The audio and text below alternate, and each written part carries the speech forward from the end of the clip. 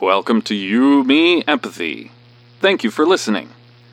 We would like to remind you that this podcast is for informational and entertainment purposes only, and is not a substitute for medical advice, diagnosis, or treatment.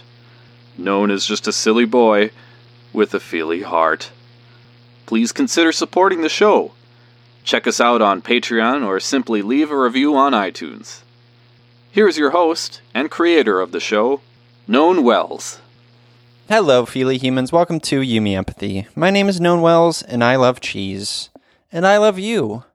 Before we get to episode 78, I wanted to just share that there's a trigger warning here. I talk in detail about my experience with anorexia in this episode, and there are some triggering words. I do mention weight and things like that, and food. And so if you are triggered by that, just a fair warning. I want to be fair about that. So in this episode 78, I chat with Tony the therapist. Tony actually interviews me about my struggle with anorexia and why I needed to change my heart and how really ultimately vulnerability and empathy and inward looking truly saved my life in a number of ways. So I really get into all of that detail, and I really hope you enjoy the episode. I hope you connect with it and relate to it. This episode actually is being released in coordination with a little piece of writing I did along the same subject over at Mental Health America. So I'll make sure to link that. I think that comes out Tuesday, June 4th. So when that comes out, I'll make sure to share that and link that in the show notes for this episode too. So look out for that. There are a couple of things I wanted to talk about before we get to today's episode. I mentioned briefly in an Instagram story. If you're not following You, Me, Empathy on Instagram, at You, Me, Empathy, go do that. Follow. It's fun. But I was talking with my therapist about this. So if you haven't listened to episode 74, which is all about validation, you should absolutely do that. It was. I share very vulnerably an experience I had with my mother, where I felt very invalidated, and it was very upsetting. And now I'm working through with my therapist how my relationship with my mother looks like. What does that look like? What boundaries am I going to be creating for her? You know, just like I have for my father, for instance. You know, I don't see my father, but I don't have a relationship with my father, rather, but I do see him on occasion at family gatherings, for instance. And that has always been hard for me. That has always been really hard for me. Like it still gives me so much anxiety leading up to it. It's still a pain to be there even in his presence. And, you know, a part of it I'm realizing is like, I feel as if it's not fair. Like I feel like as if I have to do the work, you know, but he's the one that has caused this thing, you know. And I feel the same way with my mother, for instance. So it feels unfair, but the truth is that I do need to hold two truths. And those truths are, it's not okay what happened, right? It's not the things that, let's talk about my father. The things that my father did to me are not okay. But I can also make nice and take the high road.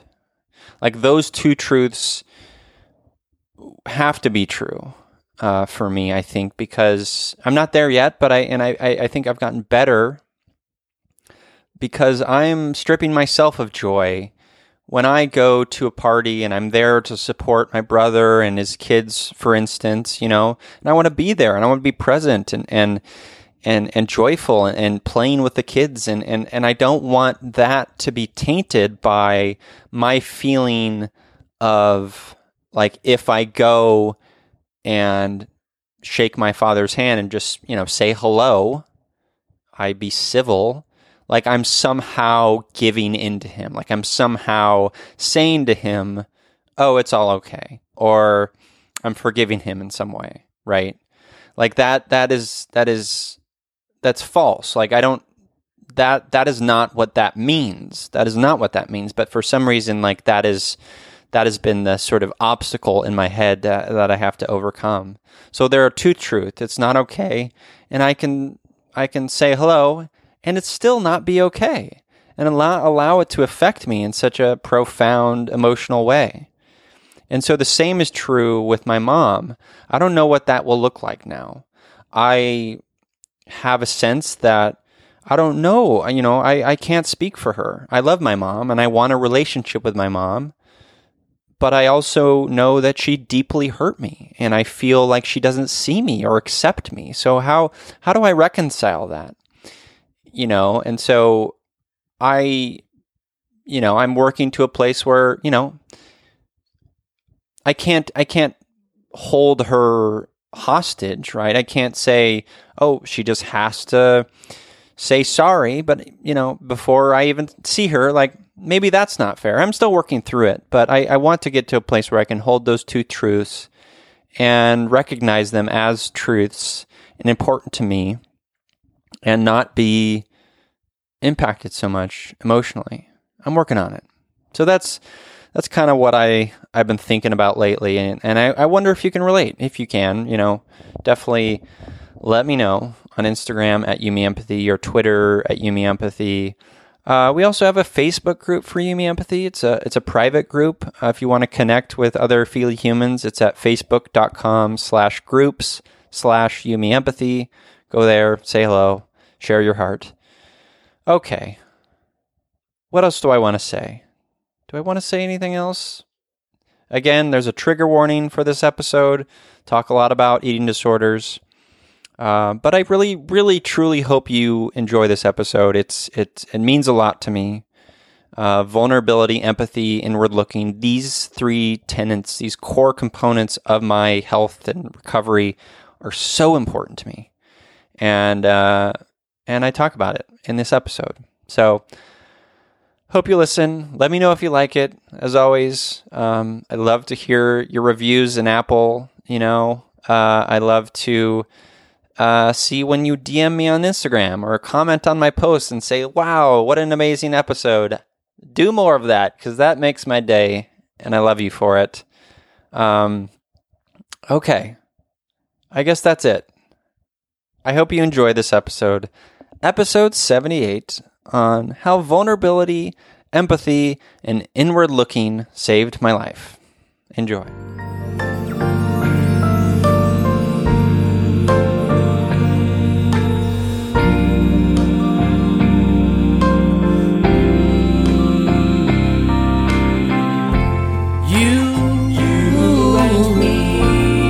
Me, empathy, yeah, la, la, la.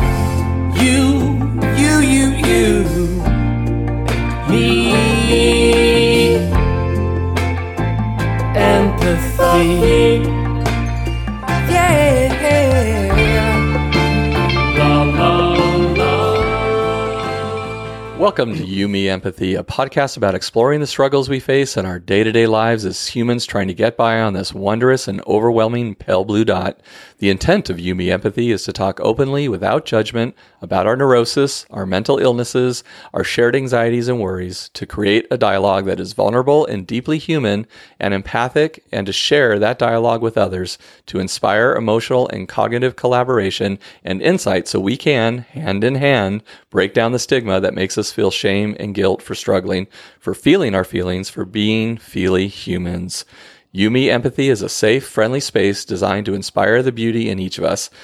And today, this is not Known Wells. This is Tony Romeike, licensed marriage and family therapist. But I'm with Known Wells. Hello. Hello, Known. I'm here. We've switched roles today. I'm your guest. You are my guest on You Me Empathy. It's so nice for you to join me today. Oh, thanks for having me. Well, it's always my pleasure.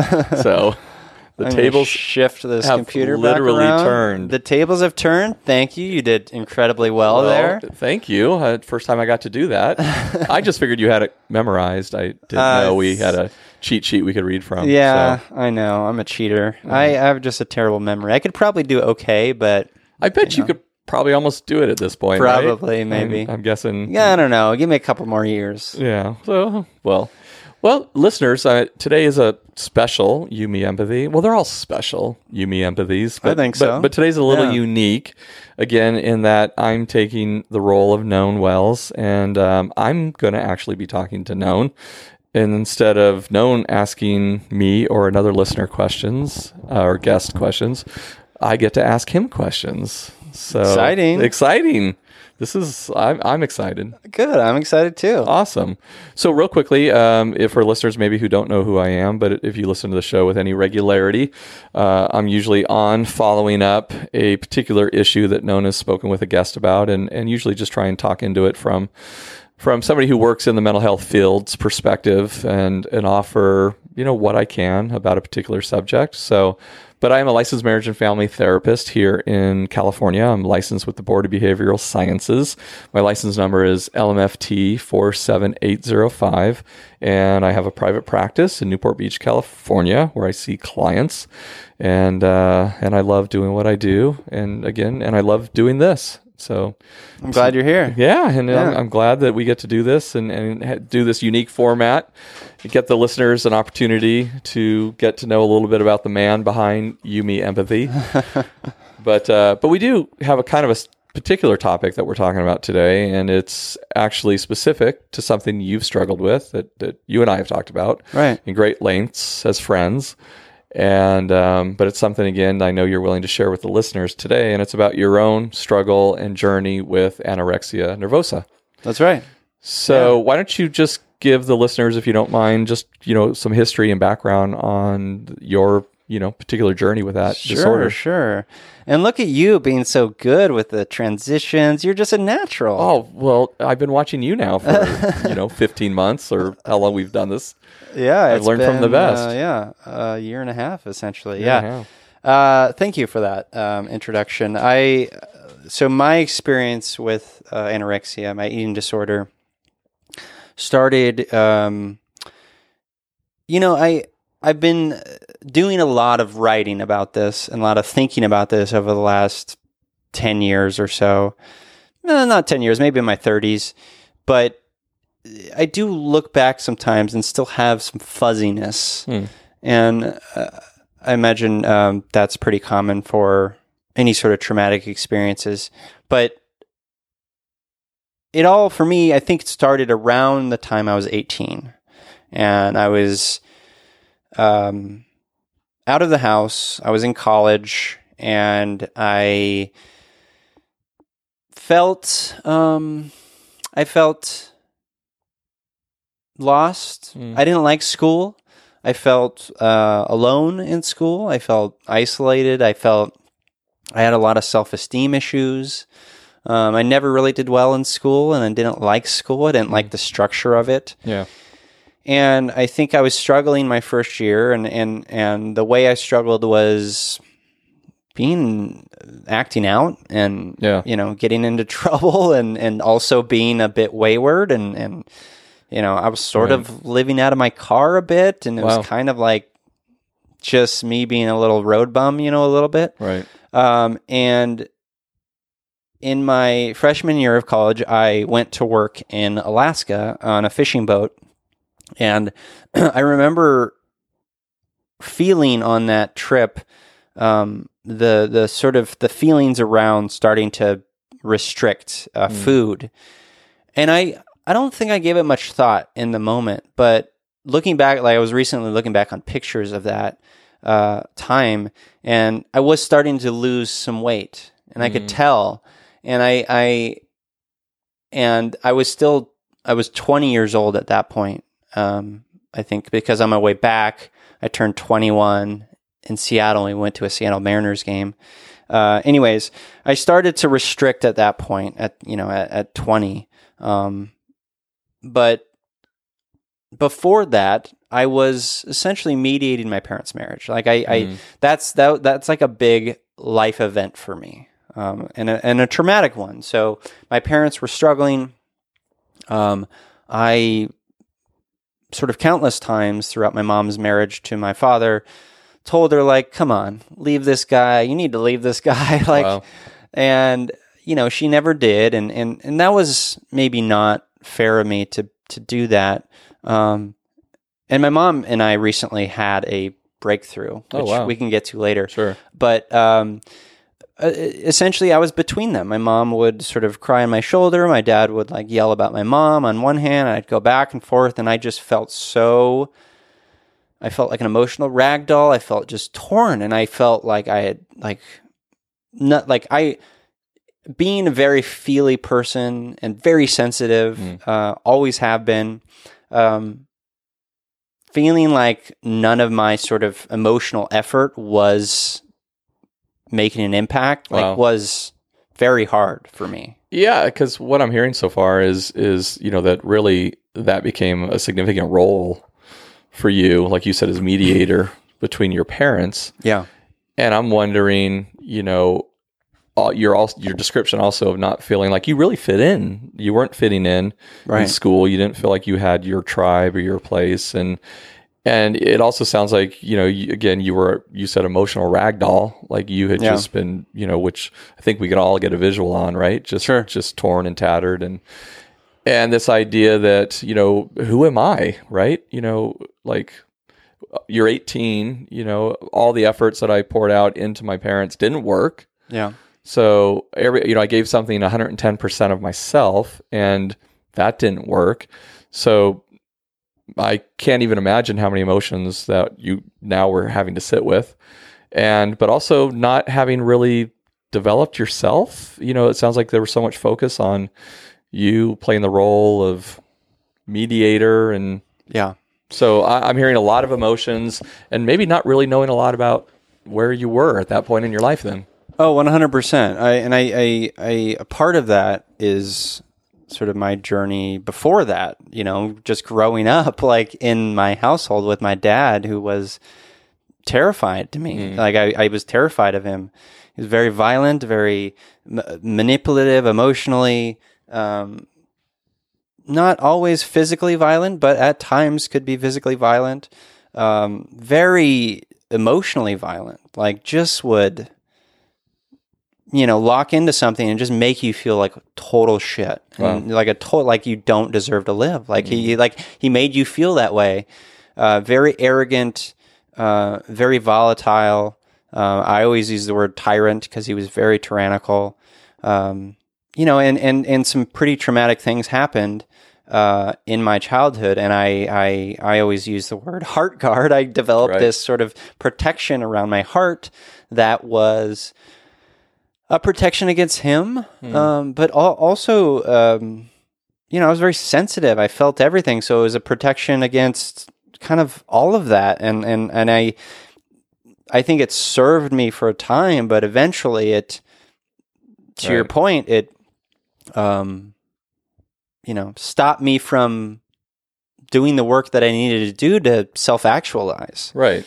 And create an identity. Well, because it sounds like you put yourself into a bunker, right? Yeah. And there's only so much I was you can Brendan do Fraser in a bunker in that one movie. Yeah. Blast from the Past. Yeah. Yeah. So how much growth are you going to get, right, if you're living in a bunker? Yeah. No, not much. Right. And I think I've had to come to terms with that. Like, I think there was a time where I was hard on myself for like not having that growth, but I couldn't. Right. Like, even like you mentioned, like feeling like a bit of an outcast. I did. I had friends, but I always felt like I was being hurt by them. Wow. Like it was, and I don't want to put that on them. Like that was just the place I was. I didn't connect around the things I think I really deep down in my heart wanted to connect around. Yeah. So I was sort of creating false sort of things around like my identity, but it wasn't really my identity, Yeah. So it sounds like you're not ascribing any malicious intent to these people. No, absolutely not. It's just, No. this is the way I filtered life. This is the way Yeah. I was experiencing, interpersonal relationships. And Yeah. so I'm thinking from the listener's perspective as you're sharing this, that these are the things that you've now come to learn about your early history that you think ultimately then started culminating in your food restricting. Yeah. Is this kind of how you've deconstructed it now? I think so. Because what the listeners don't know maybe is Yeah. that you've done a lot of therapy. I mean, you've been active in doing your own work and uncovering, what are some of these deeper core issues, right? Absolutely. Yeah. I mean, really the last 10, 15 years, like not all of them were successful, like I've had lots of setbacks and ups and downs and, I think abuses at times. Like I think there was a time where I feel like I was abusing alcohol, and there was a time where I had some relapsing sort of stuff with my eating disorder. But especially the last 10 years, I think I've really made really healthy efforts in my recovery. But yeah, so in that, like feeling, being the mediator with my parents, just feeling so out of control, and I just I feel like I poured that right into like just, all right, I'm just going to control the fuck out of my body. And in a way I felt like maybe it was a little fuck you to my parents, like this weird sort of adolescent fuck you to like, hey, watch me die, And so I started to restrict. I would over-exercise. I would run for like 20, 30 miles at a time. Wow. Until like everything hurt. Like, and basically to overshadow like the other hurt. So I wanted the physical pain to overshadow the emotional pain. Yeah. And I would take my mom's sort of aerobics classes, and I started to just wane, and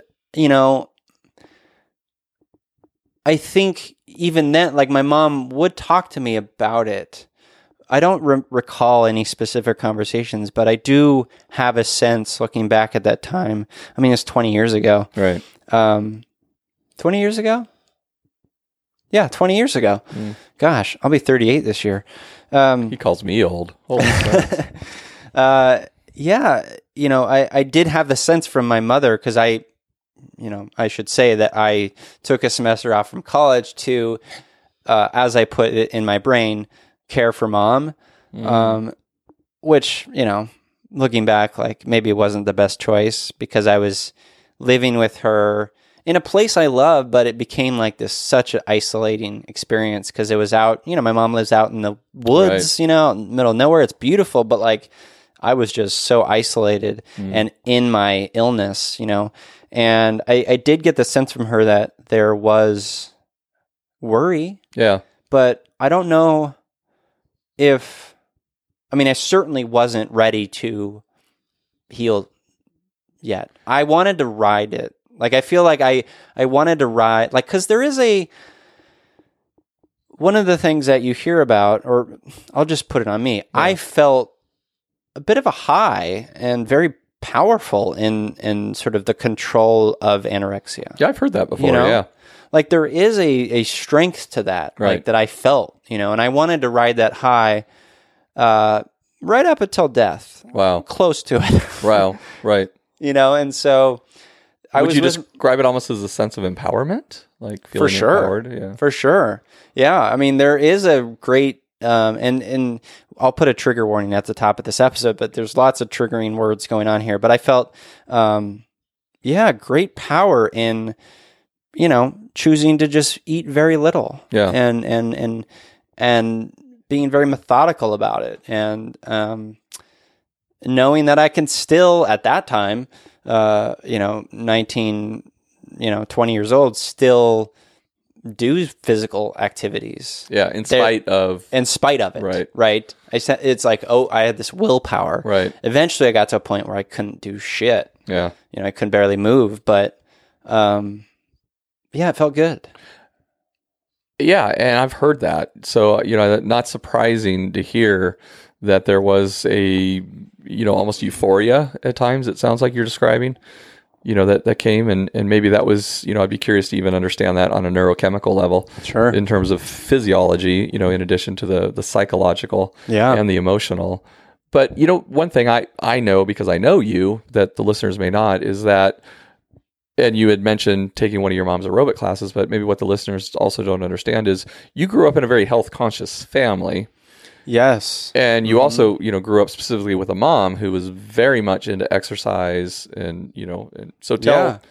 No, I think I've thought about that component of it. And again, this is in no way of putting blame on my mother. It's just the environment I was raised in. So my mother started, being an aerobics instructor in the 70s. Yeah. She used to work right under Richard Simmons. Yeah.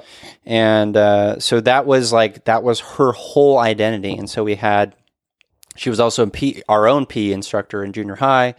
She had, fitness equipment and she had, Reebok step boxes and all this stuff. And, she was in leotards, right.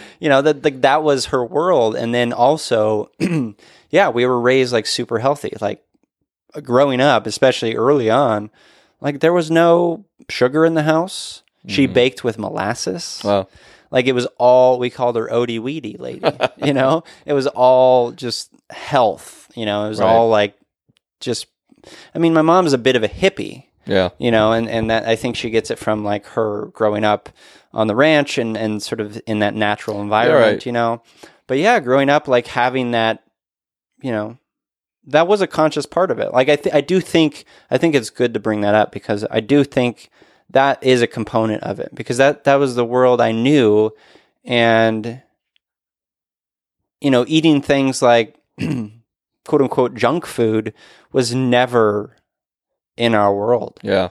I do remember actually one time, like we were on, and the other thing is we were always active as kids. Right. We were always soccer players. I was on a club running team as a 8, 9, 10-year-old. And I remember after our running practices, my mom would maybe once every few months and I think probably just out of exhaustion because my dad wasn't really helping. Remember there was like a certain point where McDonald's would like on a Tuesday, there were like 25-cent hamburgers. Yeah. And then you can buy like a little bucket of fries. Right. Remember that? Yeah, they were like 50 cents or something, we would do that like on a Tuesday. Wow. And, she would spend like $5 on us, us boys. And we would, partake in like McDonald's. And it was just like, what is this? Wow. What is this magical chemical in my brain?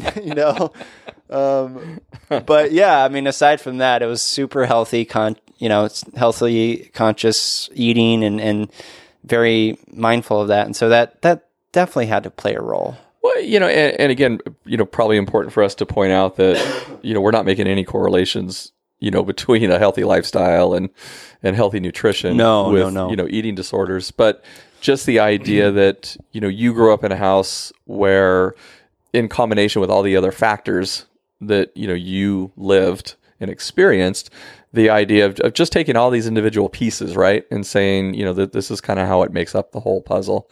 And recognizing that you did grow up in a house in which there was discipline, with regards to what you ate, and the fact that you were continually exposed to partly what would be, I'm assuming, because we've talked about this again, this body conscious and health conscious lifestyle, right? I think I took pride in it too. Like hearing you say that, I think I took a little pride in that we did eat in a healthy way. Like I remember getting gruff from friends who'd be like, "What is your pantry?" Like, right? And where's the Oreos at? Where's the Twinkies? Like, I think maybe there was moments early on where I felt a little bit of shame in that, from them. But like, I think I got to a point where I was like, "Yeah, I'm proud of this. This is a good thing," Yeah. So maybe like there was a bit of like, pride and joy and like, hey, this is like a good thing in my life. Yeah. Maybe. I don't know. Sounds interesting. Yeah. So to take the listeners back, in terms of at least your timeline, one of the things that you were talking about when we started kind of going off on some of these related tangents was being on the fishing boat in Alaska. Yeah. And so pick us up kind of again from that place. And like you said, starting to recognize that there was food restriction. You were starting to restrict your food. You were starting to notice a change in body. You were, probably starting to see, particularly in the shoulder area. I know, people tend to see that first. Yeah. Yeah. No, and I like looking back on that kid. I was 20 when I was on the boat in Alaska as a commercial salmon fisherman. I was, it's called gill netting or long lining. And I was, my job was to just like pick fish out of the net, as fast as humanly possible. We didn't sleep much and we didn't eat much, and that served me, But I remember we had a cook on board. There was 4 people on this little boat, and the cook would make Spam a lot. Oh yeah. And I think I use that, like looking back on it, I think I used that as an opportunity to say, that's disgusting. Spam's disgusting. But really, it was a restriction. Oh, wow. Really, it was me saying, because I needed food. You were probably burning so many calories. I mean, we would work for 40 hours straight at a time sometimes. And the captain would just like drink whiskey and yell at us. Like it was like such a romantic picture, of this captain. But yeah, like I should have eaten the Spam, but I used it as an opportunity to say, oh no, I don't eat that kind of food, you know? But yeah, I remember, being very withdrawn and emotional, and, like I was there with a friend from high school, and poor Pat, and I haven't seen Pat in ages, but he was a sweet guy and really sort of happy-go-lucky and stuff. He didn't know what was going on, and he couldn't have known, and he certainly didn't know how to deal with it, and so I was starting to wither away and struggle emotionally. And I remember we had the opportunity to, because we were out at sea for 4 months, and I got we at one point the captain, gracious sweetheart that he is, gave us one opportunity to use his satellite phone to call home. Oh wow! And Pat called his family, and he was talking to them, and I was getting real excited, because I was going to call my mom, right? Check in, and I was sitting there listening to Pat, and he was just engaging with his family, and he was even crying, it was such a joyful moment, and then I remember calling my mom and getting the answering machine, and I couldn't, I think I left a message. I wish we still had that message, but I think I left a message, and it was just so sad. Wow. It was just and I remember crying after that, and I was just so devastated, because I feel like I needed saving. I needed an emotional connection. I needed someone, anyone to have some recognition of what I was going through, but I wasn't ready to talk about it, you know? Yeah. And I think my mom had this recognition, but we weren't talking about it yet.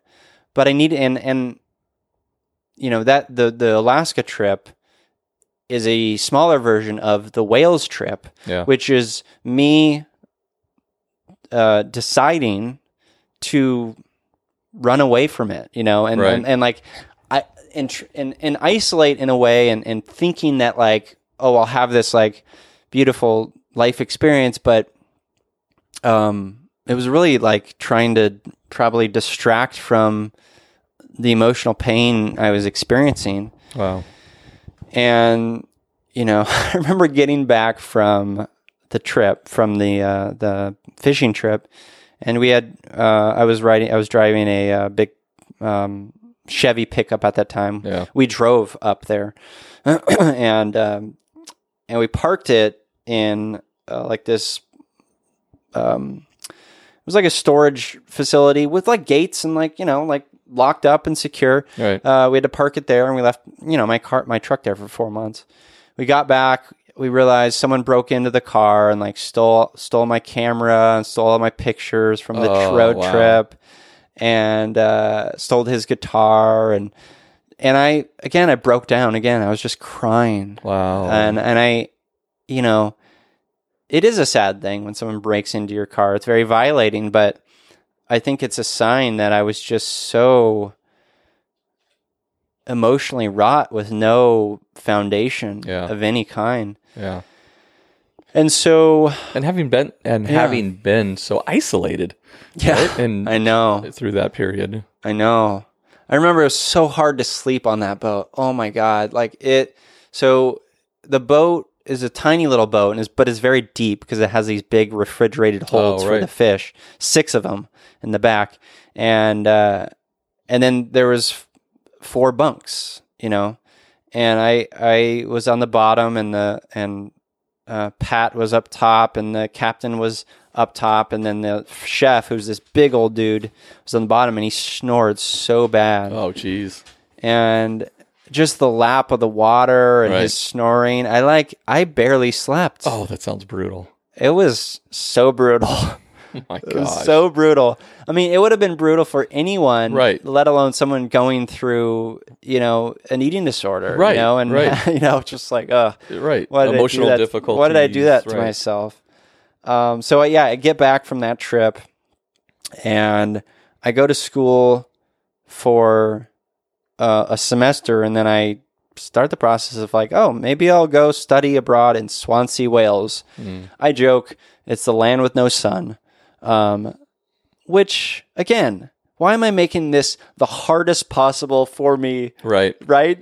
As someone who is undiagnosed depressed at this point, going to a land with no sun. Right. What am I doing to myself?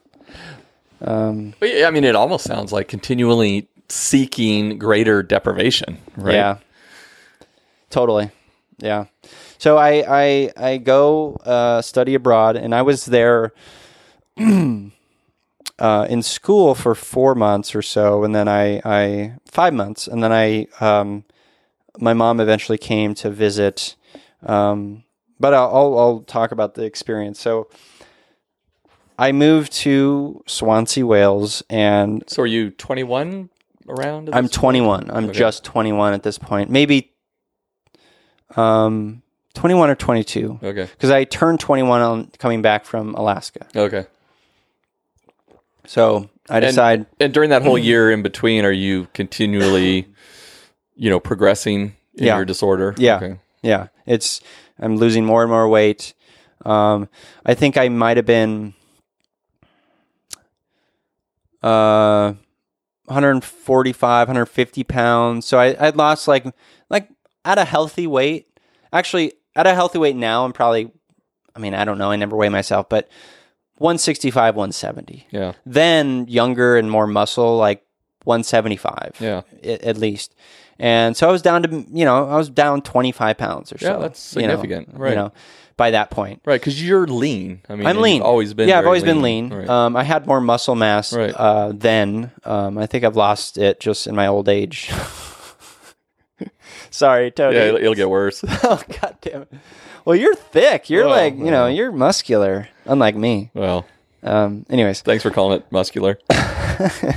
Well, it is a muscle in a way, in a sense. There anyways, so yeah, I was definitely progressing in my eating disorder. And so I moved there about 150 pounds then.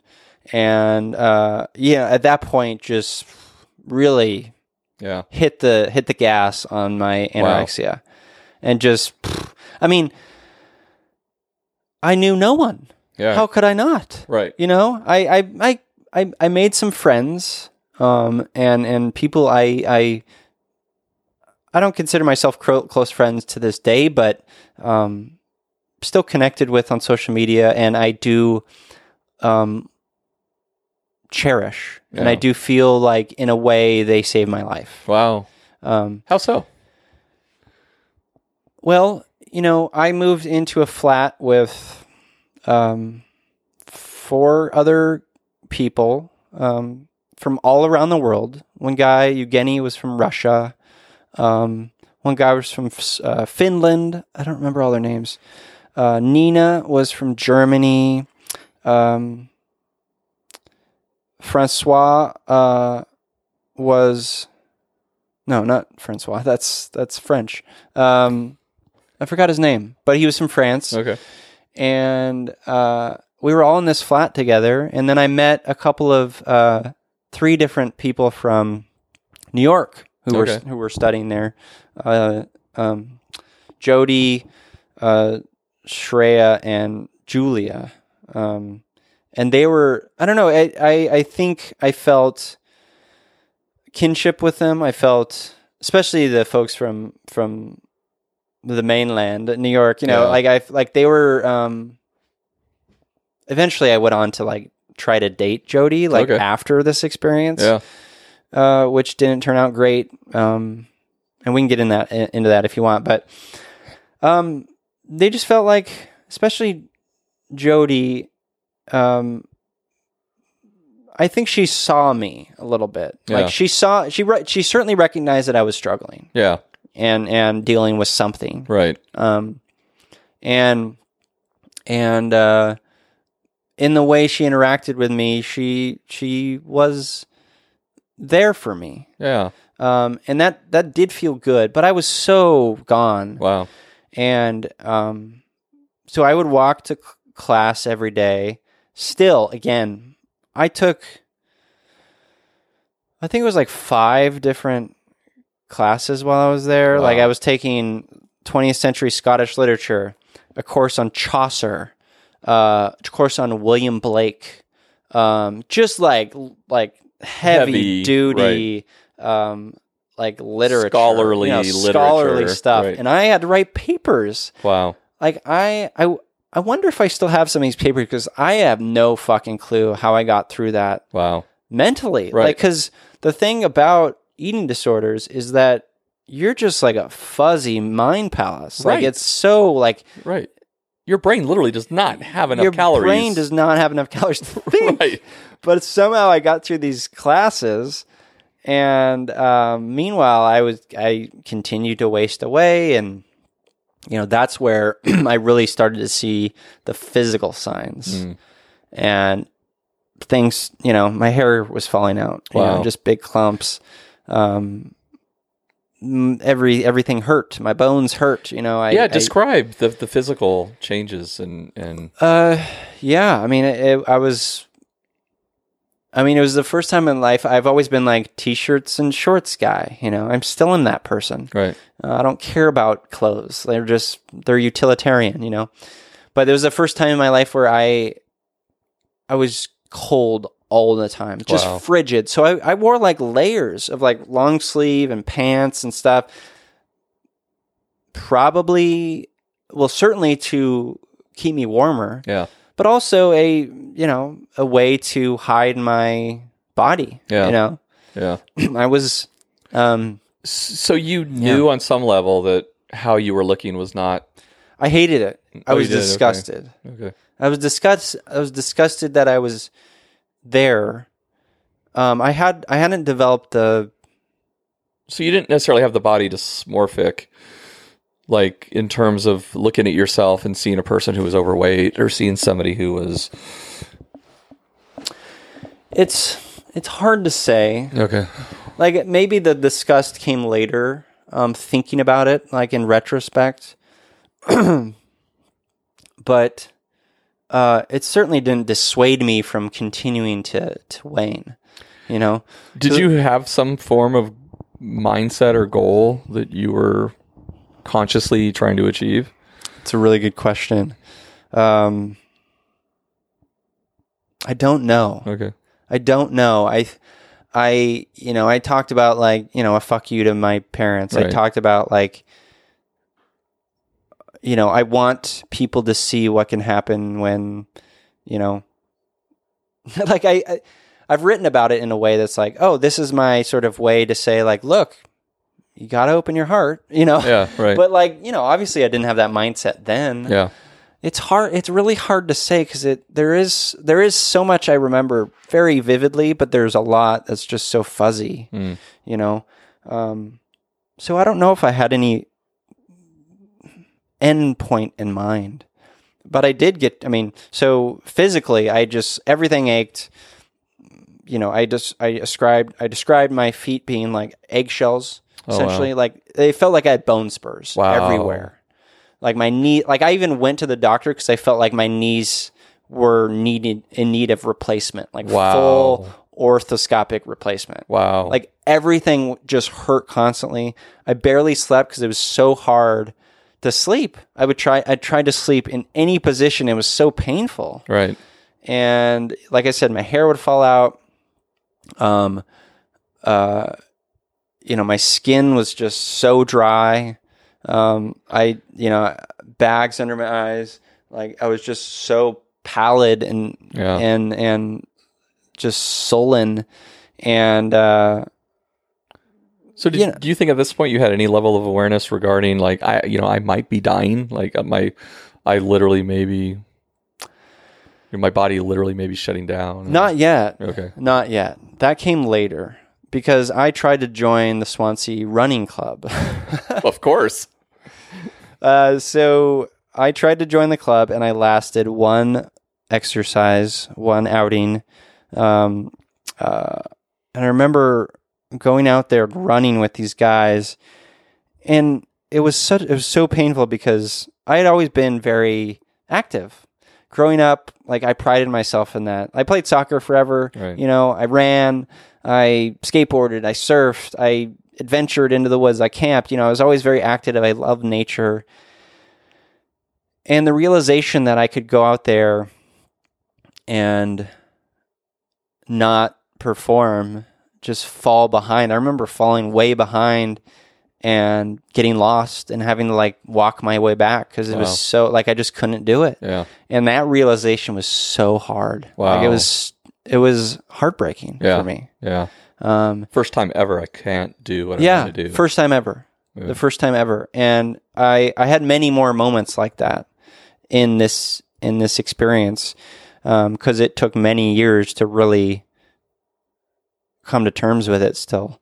But that was a moment that was heartbreaking, but and I think that moment and a number of others in there when I was in Wales led to the suicidal stuff that I had. I would sit kind of for hours in the tub and think about dying. Wow. I liked, I've written about this, and I liked the way that my body looked in the water because it was not gross. Yeah. It was kind of distorted and softened, Yeah. by the water. There was something romantic about that I liked. And I thought about the blood on the white porcelain and all Right. these romantic images. I think I've always been a writer by heart, so like that's how I was imagining it. I didn't kill myself. What stopped you?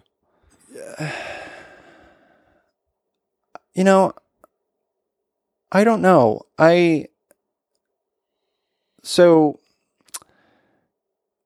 It's hard. I think that preceded a moment I had in the doctor's office in Wales, and I was there just getting a checkup because everything hurt. Yeah. And I do remember my mom telling me, because I think I was having conversations. I definitely was. So my mom and I, a couple of things, in addition to like my flatmates and people I met in Wales, a couple of things really were integral to my saving, which was my grandfather, God rest his soul, beautiful John Brewster Loomis, would send me the most silly postcards, naked women, just the silliest Right. postcards, just with his sort of like, hey, saw a wild turkey today, grandma's doing fine, love you, Right. grandpa. Yeah. It's just like little, Right. just kind of updates on his going on. And he sent me 50 of them. Wow. And I still have them all. Wow. And that was a beautiful thing that I loved, and I think I looked forward to, Yeah, well, it sounds somewhat connective, right? Like yeah. somebody connected. I think I needed it. And then the other thing was my mom and I, not every night, but almost every night would get on and do like a IM chat, instant messenger chat. Right. And we'd just talk. And, she was obviously worried about me. And Yeah. Now, did she ever voice it, directly? she did. Okay. I do remember her telling me that and I it's hard for me. The timeline is fuzzy. I don't know if this preceded Wales or during Wales or after, sort of in, as I was trying to recover. Yeah. But she would say look, all the fat in your body is surrounding your heart. Right. To protect it, Oh, wow. She would use that language, and I held on to that. But I did have a moment in a doctor's office in Wales where the doctor basically said, your heart's going to stop. Wow. He used those words, and that was a wake-up call. I feel in that moment, I knew that I didn't necessarily want to die. Wow. Now, but I didn't know how. I didn't know how to Yeah, I don't know how to live, but I don't want to die. Yeah, Right. Exactly. It's such a confusing place to be, and I wanted to get out of it, but I also held on to my anorexia so strongly that it was just it was hard. But who would I be without this? yeah, I I did again. I love the control of it, and I remember starting to smoke and. I would basically eat a protein bar a day. That's it. I was and before I started sort of the arduous journey of trying to recover, I was 118 pounds. 118. Oh my goodness. That's shocking. So my mother came to visit at the end of my studying there, and I met her at the airport, and she saw me 10 yards away or so, and she just broke down crying. She had no idea that it was that bad. Wow. 118 pounds. I was very gaunt. I have pictures of this. I was very sickly, and my mom and I, over the next month, we traveled around, and even my friend Kyle came out to visit me because he knew I was struggling. Such a beautiful gesture. I love him forever for that gesture. And we traveled around, and it was the first time I started thinking about, can I do this? Can I get back to a quote unquote normal state of what eating looks like, what health looks like? And it took a long time. Yeah. I guess I was 22 then. It probably took another into my early 30s before I felt like I was fully sort of recovered. Yeah, living a recovered. Yeah, I feel like I'm in full recovery, now, but it took a long time. What do you think were the most important, steps or processes within those 10 years in facilitating that recovery? Being open to trying therapy. Okay. Was one. The therapist didn't work out. But I've had various experiences with therapists that were not always the best, but certainly gave me a little sort of ping pong guidance here and there. Yeah. Good enough that they kept you going. Yeah. And so I saw it when I came back from Wales, the strange thing, if people know me and you know me, Tony, is that my mother was living up at the ranch at the time. My father was living in Orange County, which is where I grew up for the most part. And I went to live with him briefly because I didn't have anywhere else to go. Right. And I do give him credit for trying to be there and help me in that. He certainly didn't have the language to help, but I think he in his heart did want to help. He didn't want his son to die. Right. And I am grateful for that. My mom would visit. Yeah. And I think at this point they were still together or separated. I can't remember. They got divorced and then they remarried each other again and then got divorced. Right. It was very healthy. Right. And traditional. Yeah, very traditional. But I think certainly having a place to be was part of it. Having my mom would make me sort of, and I think this was helpful, like menus. Okay. Sort of like, hey, like, just to try to like lightly guide me toward like not having the stress of like thinking about what I was eating. Yeah.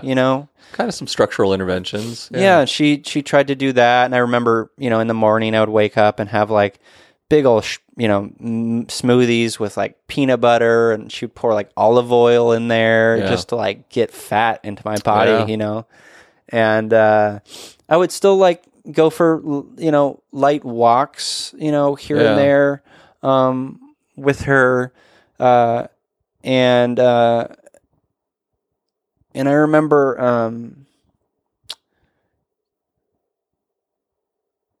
there was at one point conversation around like an intervention of like forced feeding, through tubes. Right.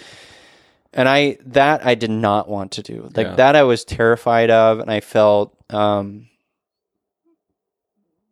just didn't want to go that route. And so I think like that was like a motivator to like really like, okay, I got to work on this eating, and I was eating and I was putting calories into my body, but emotionally and mentally still had so far to go. Yes. Through that process, as you were really introducing food again and more calories, were you still fighting that desire inside to want to restrict and to want to control? 100%. 100%. Oh yeah. Okay. Yeah. So were you cognitively really talking yourself through, I'm going to have to suck this one down because I don't want the feeding tube? Absolutely. I mean, were you really talking yourself through it? Yeah. Okay. Also, like, I had a motivator of, like, at that point, I think, like, I do want to live. Like, I don't want to get down to 118 pounds again. I don't want the doctor telling me my heart's going to stop. Like, I had fear of that. Like, and so I realized, like, then, the suicidal ideation I had was real. Right. Because I was hopeless. I felt alone. But I did realize I didn't want to die. And it sounds like at that point you did start fighting for your life, so to speak. Right. Yeah. So I don't know if that answers your question. Yeah, no, it does. And I'm wondering what else I think it's important for the listeners to understand that was really, what were the most significant parts of the things that you needed for your recovery? Because what I'm hearing so far is once there was acknowledgement of the disorder and the fact that your parents knew, there was no more hiding this, you had come to your own understanding that I'm going to die if I continue doing this. And then, so talking about it, having people know about it, talking about it, understanding the true ramifications of what was happening within your body, that this all was, the detrimental parts of the change that kind of put you in a new trajectory. The interesting thing was even though I was seeing a therapist and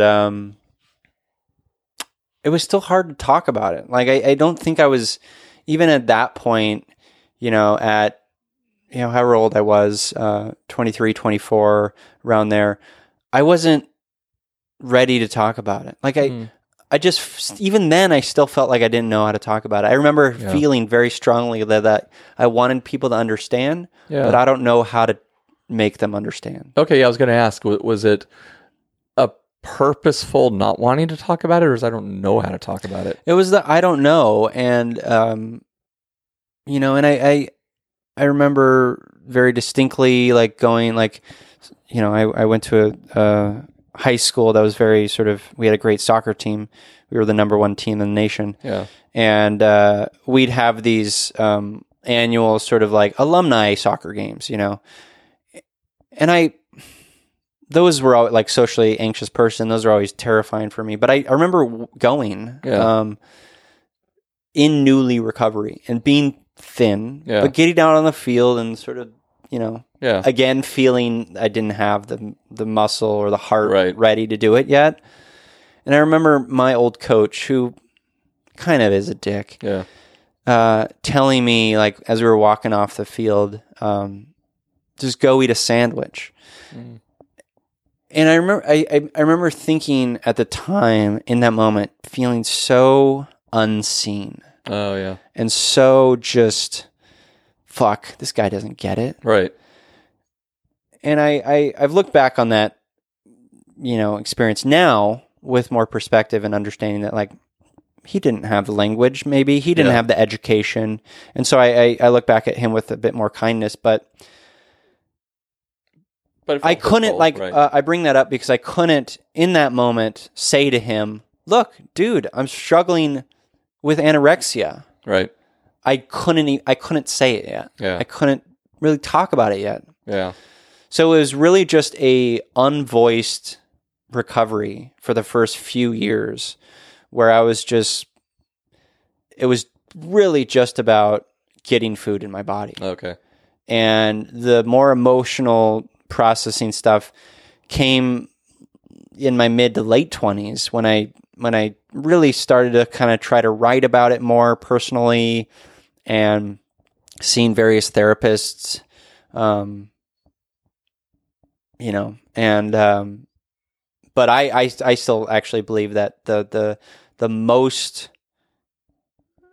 for me, just overall, the most sort of like growth I've had emotionally and mentally has been in my 30s, Okay. and seeing the therapist that I'm seeing now, Yeah. you know, but yeah, Well, one of the things you and I talked about before we even started this podcast this morning was talking about this idea of the healing aspect of talking about it. Mm-hmm. And that being such a significant part of your continued recovery. And like you said, that really started in your 30s, and, you know, and going to, you know, continuing in on your own personal journey of psychotherapy. But again, also, I don't know if this is what you would say, so correct me, but being more vulnerable and open with friends and, you know, and you know, people whom you trust, and sharing your experience. And so maybe talk about that if I'm on the right path. I 100%. I mean, I think I've learned over the last 10 years, and it started with just me, you know, kind of sharing some things on my blog, you know, sharing more vulnerable things about my experience with anorexia. Which really only started how long ago?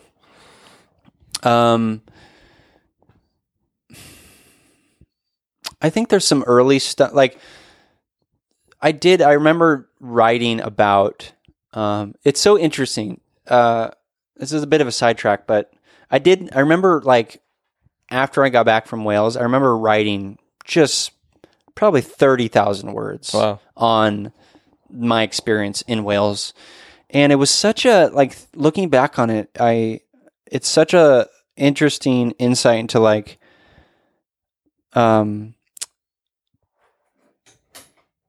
it was like a spin on it. It wasn't a healthy look at it, at my eating disorder. It's almost like I was trying to process it through a lens of, like, Was it still somewhat romanticized, or a bit romanticized, a bit Gothically? like, a bit like, I just wasn't being vulnerable, and I wasn't being true. It wasn't okay. authentic. Like it had a bit of spin to it that, yeah? Did it almost feel like you were somewhat dissociated, like you were writing somebody else's story? kind of, Okay. yeah. And I think, like, you know, you're the therapist, you tell me, but, like, it feels like the thing about these traumatic experiences that, like, of course, like, right after you experience them, then you're not going to be able to fully, authentically engage with it until, like, Right. years down the line when Right. you've, like, fully, like, have had time to process and then look back, you know? Right. So it makes sense that sort of my writing in that period, but I bring that up because I did share that with a few people, like via email, Yeah. and like close friends. And then I did have an old blog that I would write a little bit about sort of my mental health, in my late 20s. But the real work, I feel like, has been in my 30s with my sort of current blog and my current writing and the current work I'm doing with You Me Empathy. Right. Is I feel like recognizing that I needed to open my heart and change it and take it out from the heart guard and really look inward and ask those questions. Like, that's the thing that really saved my life. Wow. And I've it's been proven over and over again in my interactions with listeners of this show and with readers of my blog. Vulnerability and empathy are such huge, I feel like, are foundational parts of mental health and healing and recovery. Because if we're not being true to ourselves, and I think being true to ourselves is recognizing the matters of the heart and looking inward and understanding what's going on there, we're not going to be able to connect with others unless we're doing that. Right. And I feel like I want more and more of that in the world. I feel like the less we do of that, the less we're connecting, the less we're engaging on a level that's useful and progressive emotionally and destigmatizing. And there's this idea that sorry, I'm losing my train of thought. Hold on.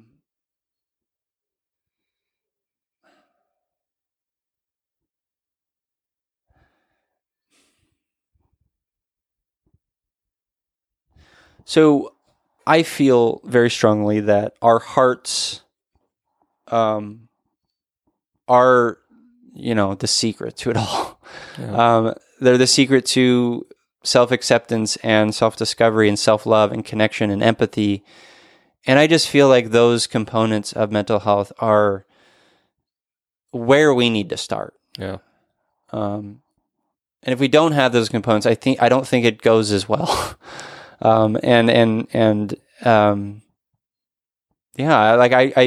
want to dedicate my life to that. Yeah. In this show, in bigger and brighter things that I'm working on. Like, I just want to do more of that and inspire others to lead with their hearts and to open their hearts to people in their lives, to inspire that, and so on and so forth.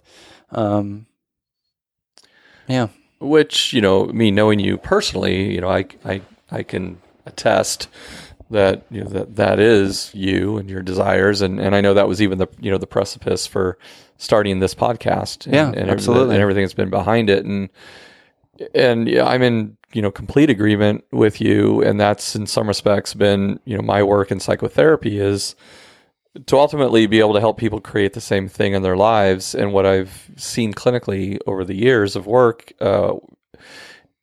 is, that the psychotherapy work that I do as a marriage and family therapist is so relationally based.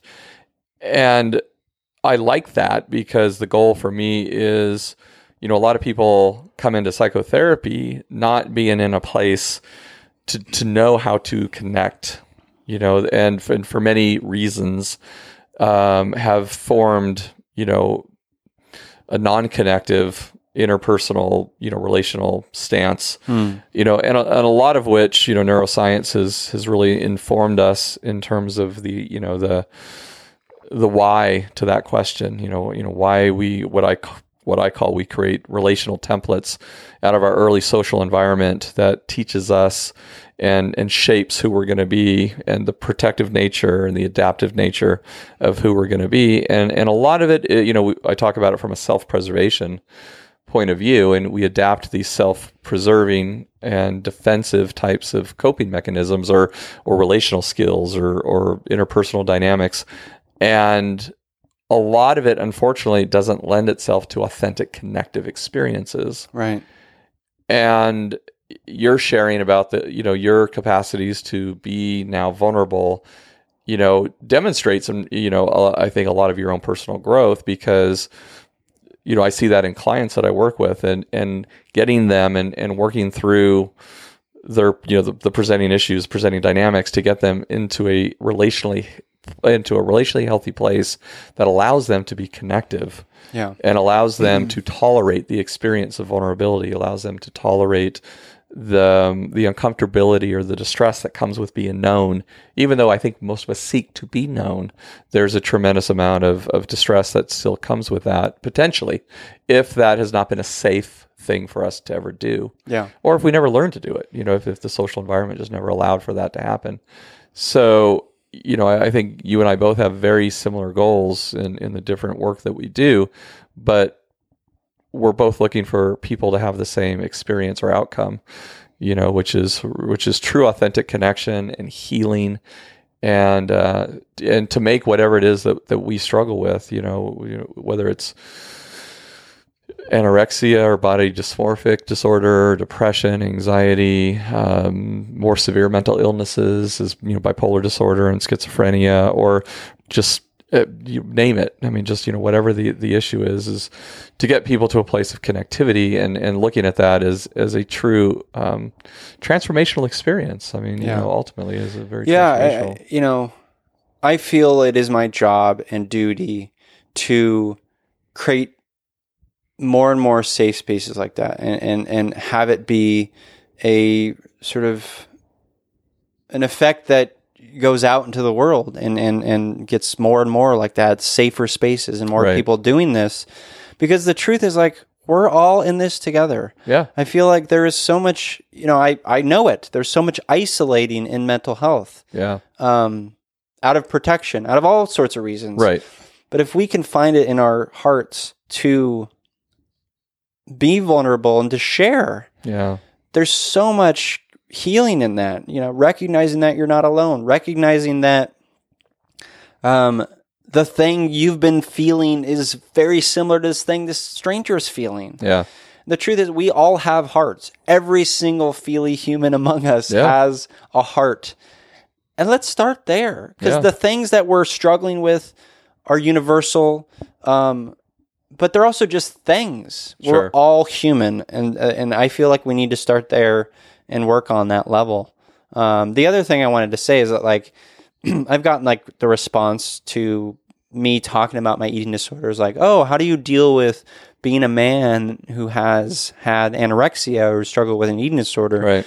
Isn't that sort of commonly associated with women? And the truth is, no. Like, I don't like to think about it that way. Right. I'm just a human who's had this thing in my life, this stumbling block. Right.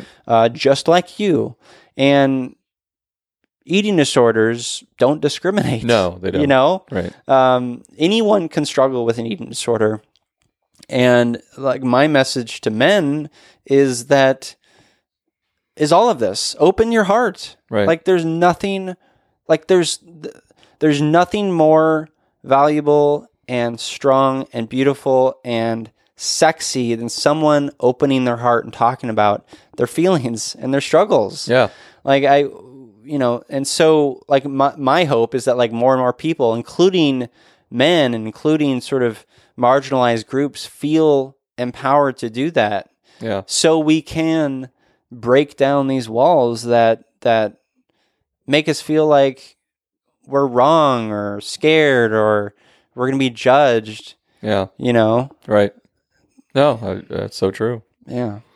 I do have a couple of questions here. I was going to say, listeners. we've got listener questions, so why don't we go to those? So one of them is, do you have a mantra or mantras that help you regain perspective upon particularly detrimental thought processes? I guess I do. Some of which is recognizing that the thing that I'm experiencing will pass. You right. touched upon that at some point today. And also what's helped me is, like, recognizing that I've been there before. Like, when I'm struggling, like, in a dark, depressive mood, I can, not always, but I can sometimes get to a point where like, this will pass. You've been here before. You're resilient. You can get through it again. Yeah. Those types of things. I've been very open about like the struggles I've had with just self-esteem and feeling like I don't deserve love. And so reminding myself that I do. Say you are loved. You are capable. Yeah. You are worthy. You are not your eating disorder. You are not your sadness. You are more than that. Those types of things help me a lot. So that would be my answer to that. The other question is, how can I best support someone who is in recovery from an eating disorder, or what do you wish people knew about eating disorder? So there's 2 questions there. How can I support someone who is in recovery? We talked about this a bit. I think being there, listening, and I think I'd like your answer to this too. My answer would be being there, listening, making sure or they know that you care about them, that you love them. Also, don't necessarily, and maybe Tony has a different perspective on this, mention weight or mention food specifically. But you can, I feel, tell them directly that you are worried about them, that, that you're worried about them, that you're worried about their health, that you're worried about their life. And then, I wish people knew that there's really no discriminating when it comes to eating disorders. Also, that the mortality rate is the highest. Wow. Did you know that? No. I forgot the source. I'll link to it in the show notes for this episode. But the mortality rate is highest in those who struggle with eating disorders, which is... It makes sense to me because there is such a... the crossover of suicidal ideation, but then the physical ramifications of it, my heart almost stopped. Yeah, exactly. Are huge. It's working on a number of levels there. So my question to you, how can you best support someone who's in recovery from an eating disorder? I mean, I like what you said, and again, this isn't necessarily something that I treat, meaning eating disorders, but I do think that, tapping into, basically what you had said, Noan, which was checking in with people, letting me know that you care and letting them know that you're interested and, letting them know that, that they're important to you. And like I said, it's, and that you're there to listen, and that you're available and you care and you want to listen. You want to understand, that they're important. You want to understand. I mean, to me, those are valuable tools, with people who are dealing with virtually anything. Yeah. I think there's a strong crossover into help me understand. What are you going through? What does that feel like? How can I help? What do you need from me? I think those are just such great, we taped our podcast this morning on suicide and we talked a lot about that. Just, checking in with people, not being afraid to check in, ask them the questions. How are you doing? You are concerning me and I care about you. Yeah. Things of that nature. Yeah. So. We have a couple more questions here. One is, what are some things that help you through slips and relapses? It's been a while since I've had a relapse of my eating disorder. And it's hard. It's hard for me to think about this one because I don't entirely remember. But I'll just speak to my sort of place where I'm at now. I don't relapse, but I still have moments, even now at 37, where I'm not triggered, but I am hypersensitive to any sort of, I remember, this was just last month, we were eating dinner at a rib place, a rib restaurant for Rich's birthday, Jessica's dad's birthday. And I went into the restaurant and I looked, just kind of, it was, just being observational, looking around and I had this sense that man, everyone here is tremendously overweight. Wow. I had that thought. Yeah. And it made me feel gross. Mm. And I and I had to check in with myself and say, is this your eating disorder? Is this like, is this like remnants of like what's going on here? And I don't believe it is. I think it's I'm sensitive to like, treat your body well, kind of thing. Right. But again, you grew up in a very health conscious. Yeah. household. So I had to check in. So I have moments like that. And I just, I think what I would say to this question is just check in, be kind to yourself when you do like slip up, because it may happen again, and it's not the end of the world, Yeah, I would agree. I mean, I think compassion goes a long way in recovery. Yeah. And I think, but I also like, trying to get understanding around why the relapse maybe happened. It's a great time, I think, for a check-in. Am I stressed? Am I working too hard? Am I too disconnected? What might be happening that precipitated me, for a relapse? Definitely a great time to maybe get back into psychotherapy or work with your therapist or nutritionist. Yeah. If that's, if that's something that you're not currently doing to again, just check in and see what might be happening. Totally. So. Last question from listeners here. At what age, or at that age, I guess they mean when I was sort of in the throes of my anorexia, how did you perceive what was quote unquote normal or acceptable eating patterns and what wasn't? And how did you work around your decisions to choose between the two at that time? I don't think I knew. It's like, it's so hard to know, like when you're sick, right? When you're blinded by a very powerful mental illness disorder, it really is hard to know what is acceptable and what is normal and what is not. Because a lot of the thinking at that point is very disordered or distorted. It's very distorted. Yeah. Yeah. Like I felt like, oh, this is the right path. I